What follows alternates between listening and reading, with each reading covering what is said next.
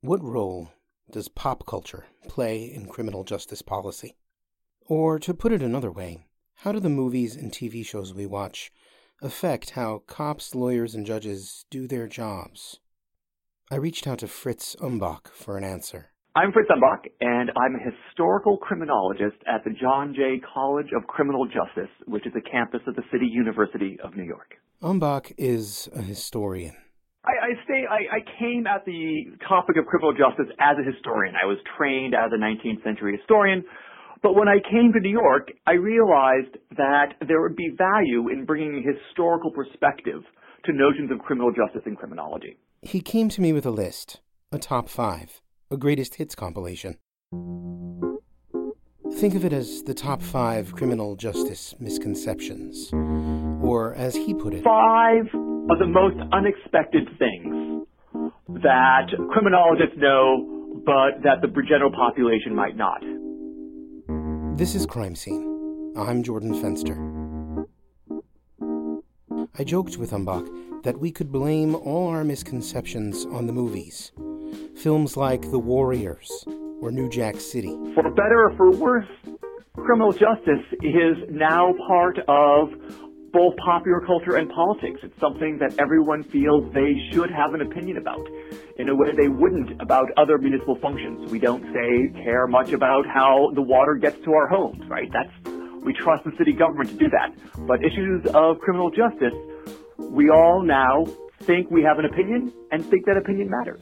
So, without further ado, here are the top 5 things we get wrong about criminal justice.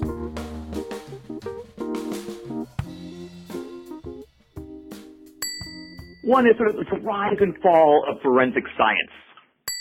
The second would be this notion that cities are cauldrons of crime.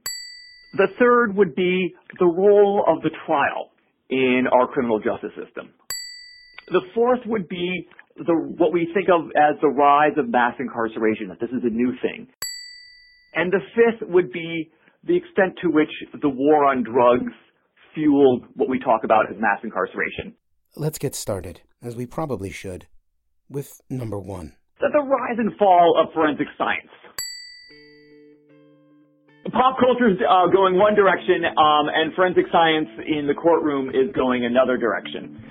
There's really 2 forensic sciences. There's the forensic science that was developed by law enforcement and applied to criminal justice issues. And then there's the forensic science that started in science and then was applied to criminal justice. And the first, we increasingly now recognize to be very unreliable. Even fingerprinting, which I think is iconic, is understood to be less than perfect. Things like bite mark analysis or fiber analysis. Think about all the movies and TV shows you've seen where police dust for prints and compare fibers found at a crime scene to a suspect's shirt or something. Those kinds of investigatory techniques and courtroom proof no longer carry the weight they once did. We realize that it's junk science. On the other hand, scientific techniques that emerged from science, that were held to the same rigors as other scientific techniques, like DNA analysis, that matters. To understand the difference, you have to look at history. Thank goodness we spoke with a historian. Forensic science, as we think of it now, sort of emerges in the early 20th century as police departments are trying to present a professional scientific image to the public. In the 19-teens, police departments had been under a lot of criticism for being corrupt. They were collecting bribes for politicians. They were deeply involved in vice markets. And so they wanted to persuade the public, since their credibility was at stake, that no, that's the past. Police departments are now professional and scientific. And so they begin to, in essence, invent scientific forensic analysis and use them in the courtroom, and few people doubt them. It's a misconception that Umbach said has consequences. At the same time, I think one of the more damaging consequences of the popular notion of forensic science is that we think of the operations of our criminal justice system as scientific. It's merely so much science coming off a spool. In reality, criminal justice is a lot of politics. It's a lot of interpretation, and it's full of the messy reality of human existence. I could talk about forensics all day, but let's move on to number 2. Number 2 is the notion that cities are cauldrons of crime, that we're safe here in the countryside or in the suburbs, and it's only in the cities that there's crime, and if we hadn't had cities, we wouldn't have had crime, and it just happens when you pack too many people together like rats. I think about a movie like The Warriors, which presents New York City as a gangland paradise. Warriors, come out to play. Warriors. And in reality, up until 1958, you were safer in New York City than the rest of the country. Today, you are safer in New York City than many mid-sized cities. That urbanization and even high density doesn't, in fact, relate closely with crime rates. Now, crime rates are going down nationwide, across the board. And with a few exceptions, America's biggest cities are safe places to live. Much of the crime increase that's happening in urban areas is now happening in mid-sized cities. The one big city or the two big cities that have growing crime rates are Baltimore and Chicago. Some cities are seeing an increase in crime rates, some cities are seeing a decrease. Certainly New York City continues to see in an astounding fashion a drop of crime that 20 years ago no one would have thought was possible. Well, there was a moment in the 1960s when crime was growing faster in urban areas at the moment of urban crisis. And as cities depopulated, that people decamped for the suburbs, taking their tax dollars with them, and city services declined, and industries left the cities, that there was an astounding increase of crime in places like New York City. And that happened at the same time that we have an expansion of popular culture talking about crime. And we don't have CSI rural Idaho. We don't have CSI Iowa. We have CSI New York, CSI Miami.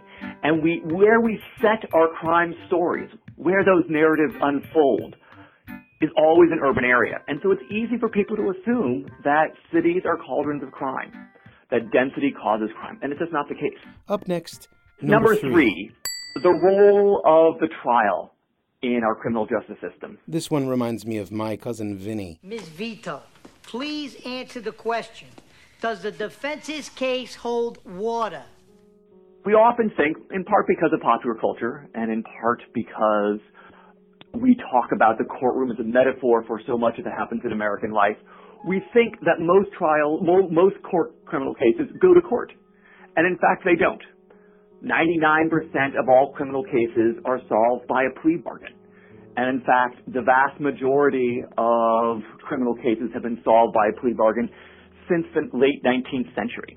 It was certainly, in the early 20th century, it's about 75, 80% of cases. Now it's up to 99. But the courtroom is not how we adjudicate cases anymore. Most of the time, it's plea bargaining. And it happens out of the limelight, sort of beyond the scrutiny of the rest of the criminal justice system. The pleas are struck in private between prosecutors and defendants, and there's very little oversight of how that process unfolds. Let's get to number 4. So number 4, then, is the rise of mass incarceration. You can probably take your pick on this one. Shawshank Redemption, The Longest Yard, maybe, or Cool Hand Luke. What we've got here is failure to communicate. Rewind the tape and go to 1950. We would have about the same number of people under state control, except that many more of them would be in mental institutions, and many fewer of them would be behind bars. In 2018, the ratio has changed. We have many more people behind bars and many fewer in mental institutions. Here in New York City, the population of Rikers is about 10,000. 4,500 of those likely suffer from mental illness, and maybe 700 or 800 of them, because the population is changing all the time, suffer from severe mental illness. Of course, the populations are different, It's not as though it was the same group of people in mental institutions back in the 50s as are in prisons now. In 1950, the people that the state was controlling were more likely to be female, white, and older. And today, it's overwhelmingly men, disproportionate share of people of color. So it's not the same population. It's not as if we opened up the mental institutions and everyone walked to the jail. The result is far from rehabilitation. People with mental illness end up in jail, and neither problem is solved. On the other hand, the lack of community support for people who are struggling with mental illness has meant that an increasingly large number of people with mental illness are getting caught up in the criminal justice system because they're not on their meds, and that an increasing number of crimes are in fact caused by this population. At the same time, the role of police officers has changed, and it's one they're not trained to play. And we've turned our cops into the frontline mental health providers in the United States, jobs for which they are manifestly untrained for. And we shouldn't be asking them to do that. Cops shouldn't be mental health practitioners, and our jails shouldn't be mental health hospitals. This has become the default mental health system for much of America. Finally, we come to number 5. What role did the war on drugs play in mass incarceration? New Jack City, anyone? My brother, I think there's been a little misunderstanding. You know what I'm saying? Yeah. The war on drugs went wildly awry. It was a gigantic national mistake that didn't restrict the supply of drugs or their purity. But for 20 years, it hasn't contributed to mass incarceration. There was a time when it did. But for 20 years, for as long as my students have been alive, the war on drugs has not added to the growth of mass incarceration. In this case, politics and changing demographics converged to create a misconception. Well, it makes sense that President Ronald Reagan declares the war on drugs at about the same time that our prison populations take off. And there were some years there where, in fact, drug incarceration did explain the expansion of our prison population. But it hasn't been the case for 2 decades. Drugs are menacing our society. They're threatening our values and undercutting our institutions. They're killing our children. From the beginning of our administration, we've taken strong steps to do something about this horror. Absolutely. We have moral panics where politicians respond to public sentiment, rightly or wrongly, about criminal justice issues. And we have lurches in our policy as a consequence of sort of populist criminal justice policies. But we could let out every nonviolent drug offender tomorrow, and we would still have the world's largest prison population. Umbach is a historian and a professor, so I asked him how he handles this in class. His students arrive with all the deeply held misconceptions we all hold.